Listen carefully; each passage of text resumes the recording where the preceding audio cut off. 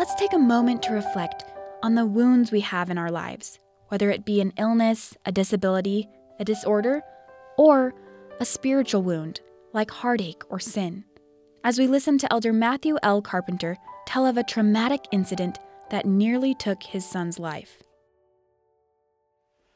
A few months into his mission, our youngest son and his missionary companion were completing their study when our son felt a dull pain in his head. He felt very strange.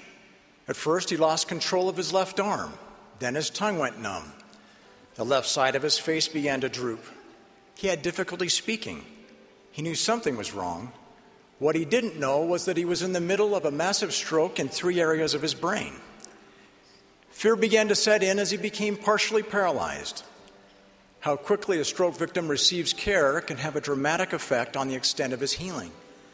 His faithful missionary companion acted decisively. After calling 911, he gave him a blessing. Miraculously, the ambulance was only 5 minutes away. After our son was rushed to the hospital, the medical personnel quickly assessed the situation and determined they should administer a medicine to our son that could potentially reverse the stroke's paralyzing effects over time. However, if our son was not having a stroke, the medicine could have severe consequences, such as bleeding in the brain. Our son had to choose. He chose to accept the medication. While full recovery required more operations and many months, our son eventually returned and completed his mission after the effects of the stroke were substantially reversed. Our Heavenly Father is all-powerful and all-knowing. He knows our physical struggles. He is aware of our physical pains due to illness, disease, aging, accidents, or birth disorders. He is aware of emotional struggles associated with anxiety, loneliness, depression, or mental illness. He knows each person who has suffered injustice or who has been abused. He knows our weaknesses and the propensities and temptations we struggle with. During mortality, we are tested to see if we will choose good over evil. For those who keep His commandments, they will live with Him in a state of never-ending happiness. To help us in our progression to become like Him, Heavenly Father has given all power and knowledge to His Son, Jesus Christ. There is no physical, emotional, or spiritual ailment that Christ cannot heal. During the mortal ministry of the Savior, the Scriptures recount many miraculous events where Jesus Christ used His divine power to heal those who suffered physically. The Gospel of John recounts the story of a certain man who had endured a debilitating infirmity for 38 years.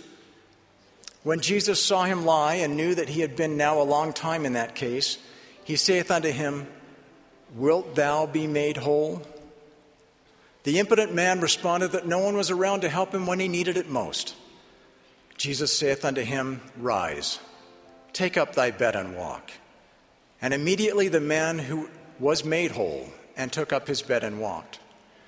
Please note the juxtaposition of how long this man suffered on his own, 38 years, and how quickly the healing came once the Savior became involved. The healing was immediate. Through His ministry, Christ taught that He had power over the physical body.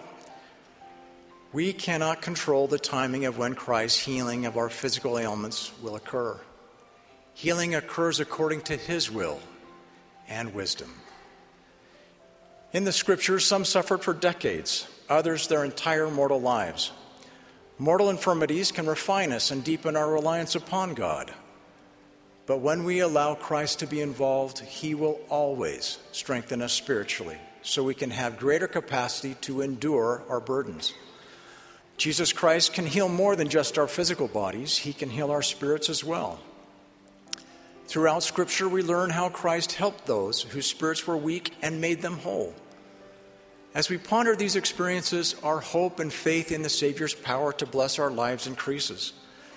Jesus Christ can change our hearts, heal us from the effects of injustice or abuse we may experience, and strengthen our capacity to bear loss and heartache, bringing us peace to help us endure the trials of our lives, healing us emotionally. Christ can also heal us when we sin.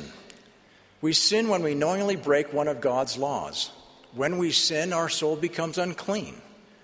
No unclean thing can dwell in God's presence.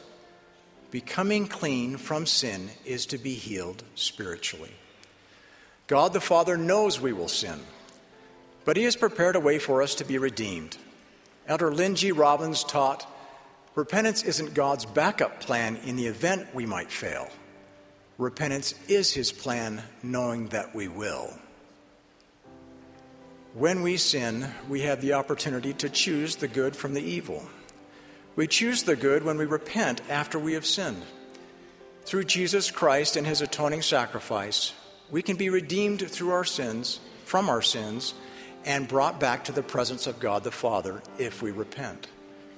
Spiritual healing is not one-sided. It requires the Savior's redemptive power and sincere repentance on the part of the sinner. For those who choose not to repent, they are rejecting the healing Christ offers. The missionary companion and the medical professionals who helped our stroke-afflicted son in the mission field acted quickly.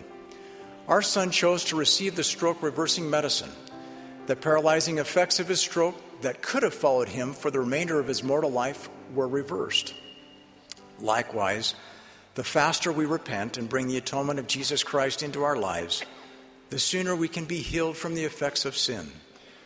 That healing can begin immediately. The choice is ours. Will we be made whole?